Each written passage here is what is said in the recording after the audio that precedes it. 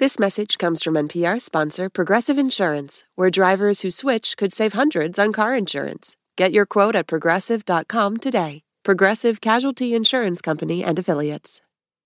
You're listening to Life Kit from NPR. Hey, everybody. It's Marielle. So every time I take a nap, it's the same routine. You know, I'm on my couch, my eyes start closing, and I decide, screw it, I'm going all in. This nap may mess me up later, but there is nowhere else in the world I'd rather be right now. And it is happening. I don't even set an alarm. And then I wake up, like 4 hours later, feeling groggy, often a little sad and guilty for having slept so long, so close to my bedtime. So look, it turns out we're actually wired to take some kind of break or rest during the day, which can include naps. Our body's internal clock, our circadian rhythm, is built to have these natural dips. Whether it's because the midday sun is too hot for us hunter-gatherers to, be functioning at that time, for whatever reason, we evolved to have this little early afternoon dip. And if we sort of ride that dip and take our nap as we're feeling that, that's where we're going to get the most benefit out of it. Like, go with your body instead of against your body. Jade Wu is a sleep medicine specialist and researcher based in North Carolina, and the author of the book Hello Sleep. She says when done right, a nap can offer a lot of mental and emotional benefits. I like to call it kind of a performance-enhancing drug without the drug. It's good for our emotion regulation. It makes us less biased towards negative stimuli and more flexible in our thinking. And things that you learned before you went and took a nap are more solidly embedded in your brain after you wake up from the nap. And there are a ton of physical benefits, too. So athletes will often use a nap to really boost their performance, and they'll find that they have more power, they have more stamina, they feel fatigue less quickly. So napping really can all around benefit our performance and our overall health. So, okay, this made me feel a lot better. But she says it's also true that there are right and wrong ways to nap. And yeah, I think I'm doing it wrong. On this episode of Life Kit, reporter Andee Tagle talks to Jade and to a sleep physician on how and why to take better naps. They'll talk sleep science, ideal nap routines, and the importance of rest no matter when your head hits the pillow.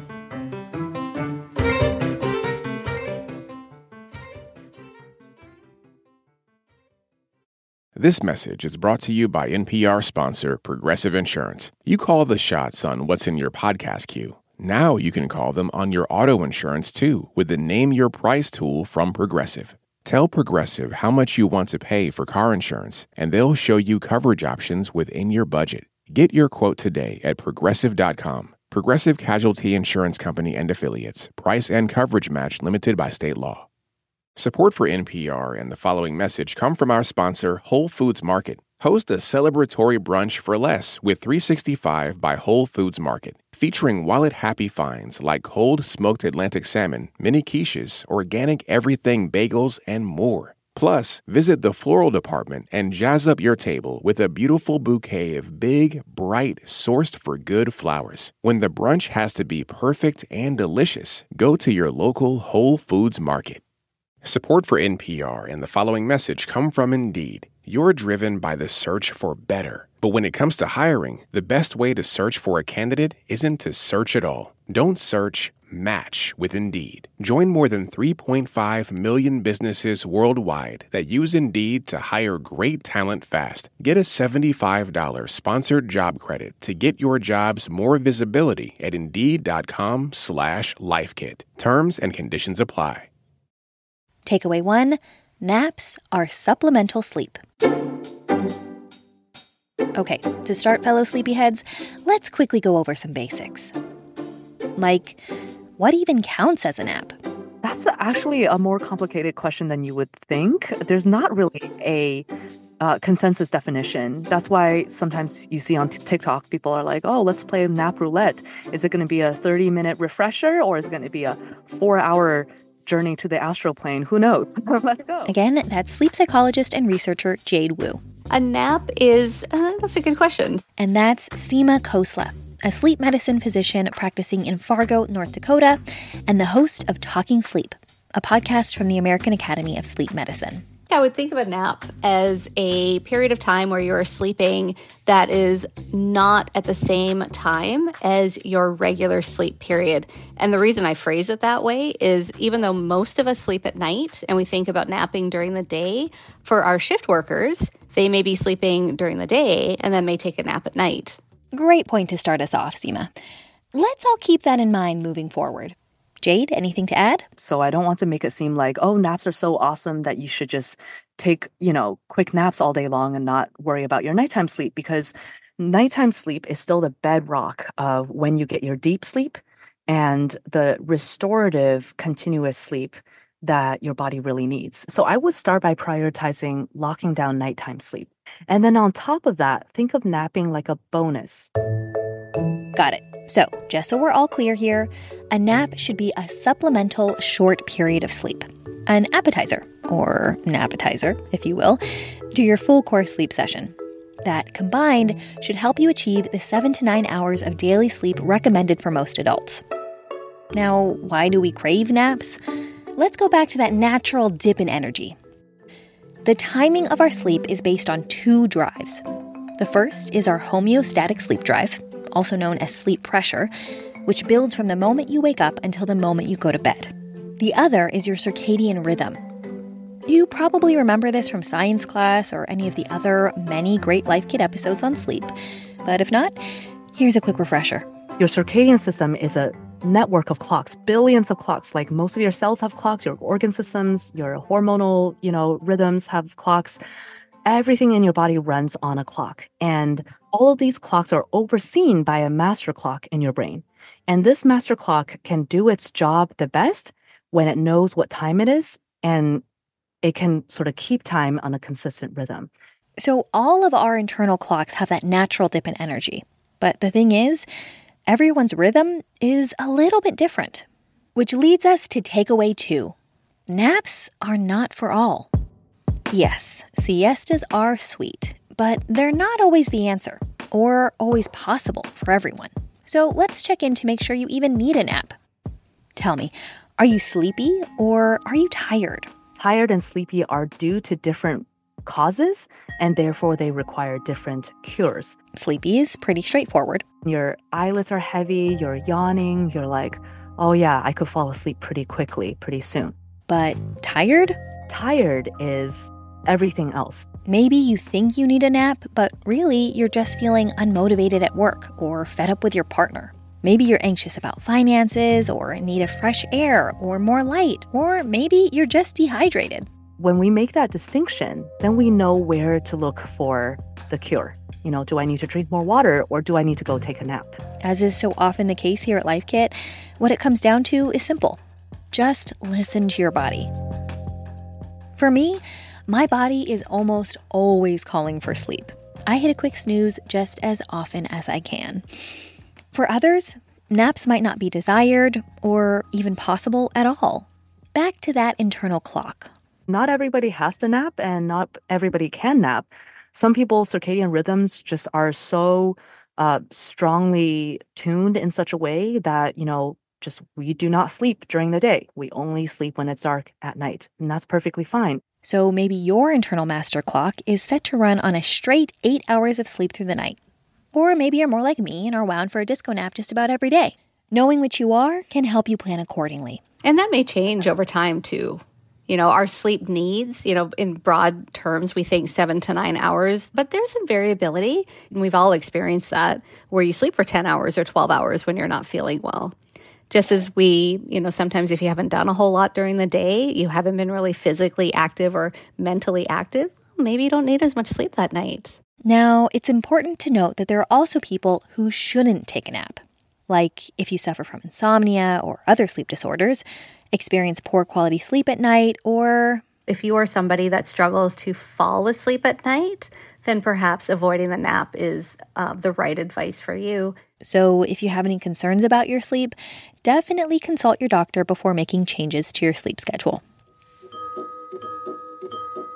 Now, once you've taken stock and decided it is indeed nap o'clock, we'll move to takeaway 3. Taking a great nap is as simple as CEB. ever woken up from a nap and felt more tired? And then sat up and been like, wait, what planet am I on? If you wake up from deep sleep, sometimes you feel almost drunk from sleep. The term that we use is called sleep inertia, where that sleep just follows you into wakefulness. Sleep inertia is a sign that you're overshooting your napping mark. That can slow you down in the short term and potentially sabotage your nighttime sleep in the long run. How do you avoid that? Keep these 3 simple parameters in mind. We want to be consistent and early and brief. Let's take each of those one by one. First up, C, consistent. I mean, not haphazardly, sometimes early, sometimes late, sometimes, long, sometimes short. We want to be, taking a leaf out of the Mediterranean cultures. If you're going to have a siesta, do it at the same time every day. Then there's E for early. Midday, early afternoon would be excellent. Jade suggests aiming for a nap between noon and 3 p.m. during the day. Or for the night owls and shift workers out there, Usually we want you 6 hours or more before your larger sleep period. If you're going to take a nap, have it done by then. And finally, there's B for brief. This one might be painful if you're a fan of a long, leisurely afternoon snooze, but If you're taking a 2-hour nap, that almost becomes an additional sleep period. And then you could argue that maybe you're engaging in what's called polyphasic sleep, where you're doing a little bit at night, a little bit during the day. You're not doing it all at once. so Jade says 30 minutes to an hour tops. If you set a timer for about 45 minutes, give yourself a few minutes to get into sleep, you'll probably end up sleeping about 30-ish minutes. And that's pretty safe. That's good. Seema's version of brief is even briefer. A short nap is typically what we recommend, 10 or 20 minutes. And the idea behind that is that you probably will remain in the lighter phases of sleep rather than getting into the deeper phases of sleep where sometimes it's a little bit harder to wake up. A quick note here, every phase of sleep is important. If you do any sort of sleep tracking, you might have noticed There is this assumption that only the deep sleep is what we want. And there's something wrong if we are only in, quote unquote, light sleep. But the reality is that we need it all. They all have a job to do and they work together. It helps with our immune system, but it also helps with our brain. But for quick naps, it's best and more likely to stay in lighter phases of sleep. If you find yourself falling asleep quickly and dipping into deep sleep with only 30 minutes of napping, That's actually a sign that you're not getting enough sleep at night. So that's just a symptom that your brain is so desperate to get into deep sleep that even a 30-minute nap will get you there. a lot of dreaming during nap time could be another canary in the coal mine. Your body might just be compensating for not enough REM sleep during the night, or If you really consistently and often fall asleep during the day and go directly into REM, that might mean you have narcolepsy. all this to say again, listen to your body and do what you can to set yourself up for success. And while we're at it, let's make sure we're practicing overall good sleep hygiene. That brings us to takeaway 4. Stop committing sleep sabotage. For the very best of naps, be aware of daytime habits that get in the way of good sleep. All right, it's time to talk about the great big energy drink-sized elephant in the room. Sometimes when we are chronically sleep deprived, we are in survival mode. So then it's, okay, I've got to get through that afternoon hump. I'm going to have some caffeine. And maybe we overdo. So then that sabotages our attempts to fall asleep at night. Do you resemble that statement? I know I do. If you want better naps, it's important to be conscious about your caffeine consumption. And we have a Life Kit episode on exactly how to do that if you're interested. But the two can coexist. For example, some people, and by some people, I do mean me, swear by caffeine naps. That's when you throw back a Diet Coke right before nap time, so by the time you wake up, you feel extra energized and ready to go. And there are studies that back up this practice. But Jade says, exercise caution.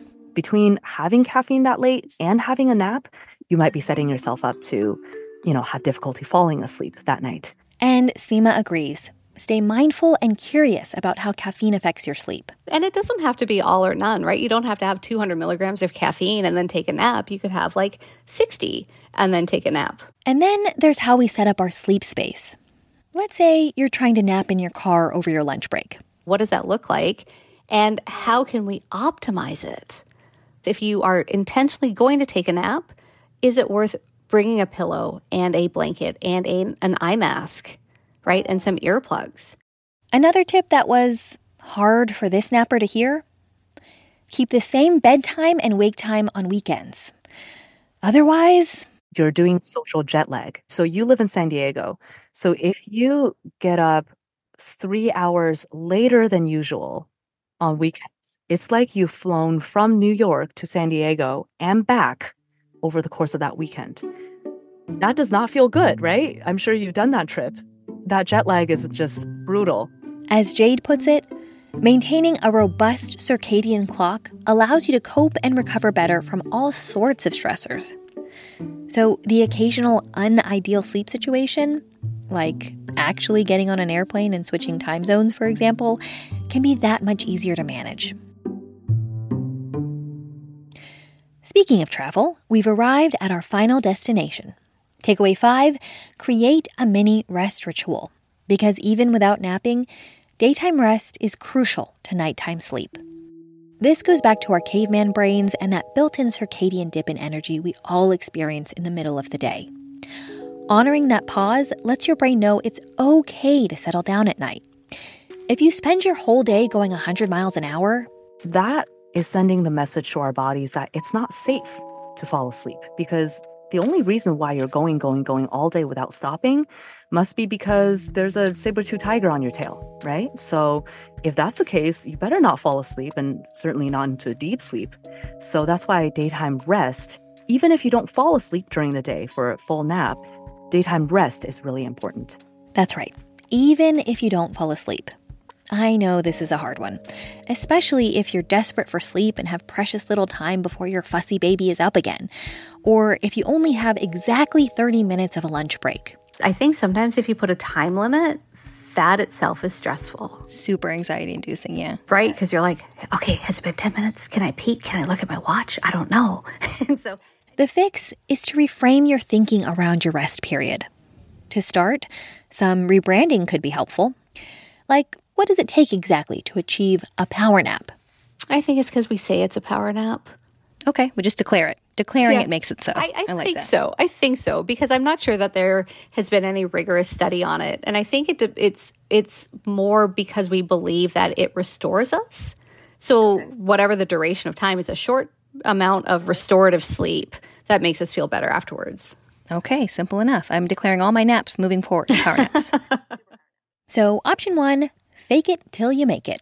Option 2, maybe you don't have to sleep at all. If I fall asleep, great. If I don't fall asleep, also great.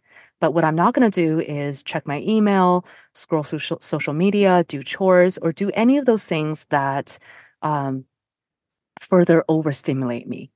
What you really need is true rest. So even if you don't fall asleep, even if you just kind of hang out in a meditative state, or do some mindfulness practices, or even just let your mind wander, we know from brain scanning studies that those states are really restful and really special and can be rejuvenating in a similar way that a nap can be rejuvenating. If you have a nighttime routine that helps you wind down, you can do something similar, sort of like a short version of that, to ease you into your nap, particularly if it's the same place, right? That if you work from home and you are able to sleep in your bedroom, and you usually do like a 10-minute meditation before you go to bed, maybe do a 5-minute meditation before you take a nap. Jade plays Beethoven to cue nap time for her kids and herself. Seema is a fan of box breathing. You breathe in for 4 seconds, and you hold for 4 seconds, and you breathe out for 4 seconds, and you hold for 4 seconds. Audiobooks and podcasts are another favorite for winding down. We might be able to help you there. And I'm not just saying that because we're on a podcast right now, but truly NPR is a really good free bedtime podcast for, station. No matter what relaxation method you choose, remember, you can only do what you can do. Sometimes it's not possible to nap and rest in the ideal way that we've talked about. But it's always possible to prioritize your health and wellness, even in little ways. Don't let perfection be the enemy of good. Nap when you can, where you can, the best you can. But the key here is, you just really need and deserve to rest. Even if it's just for just a tiny bit of time, get out of your head into your body. And whatever tasks you can do, being mindful, do that. As you walk from your car to the office, from your car to the grocery store, walk mindfully, be in that moment with your body. And that goes a long way.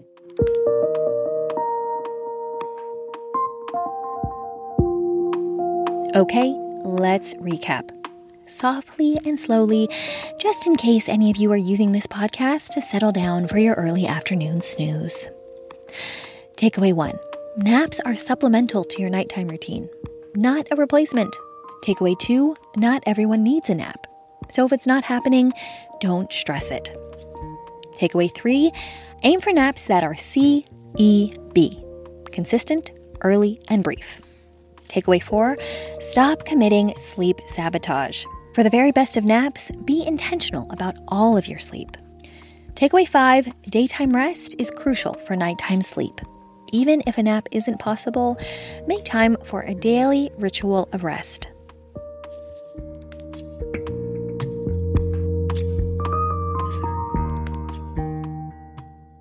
That was Life Kit reporter Andee Tagle.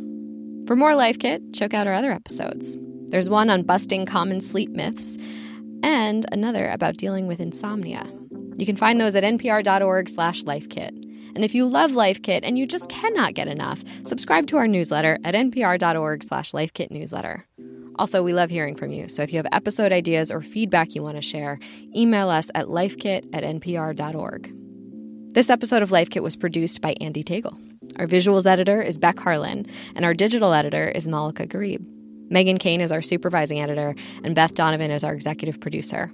Our production team also includes Audrey Nguyen, Claire Marie Schneider, and Sylvie Douglas.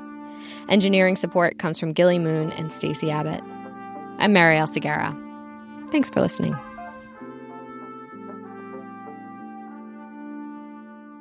Cool, time for a nap. Bye. This message comes from NPR sponsor Discover. Get the service you deserve. With 24/7 U.S.-based live customer service from Discover, everyone has the option to talk to a real person anytime, day or night. Limitations apply. See terms at discover.com/creditcard. Is it possible to engineer our way out of the climate crisis? Some entrepreneurs want to shoot particles into the stratosphere to combat global warming. Experts say regulations on this technology aren't keeping up. The world of solar geoengineering on the latest episode of The Sunday Story from NPR's Up First podcast. Pro-Palestinian protests have popped up on college campuses across the country. But from the eyes of students, what are we missing? From the outside, these protests are painted as really violent when that couldn't be further from the truth. I'm Brittany Luce, host of NPR's It's Been a Minute, and I'm inviting you to hear from student journalists who see what the rest of us cannot. On It's Been a Minute from NPR.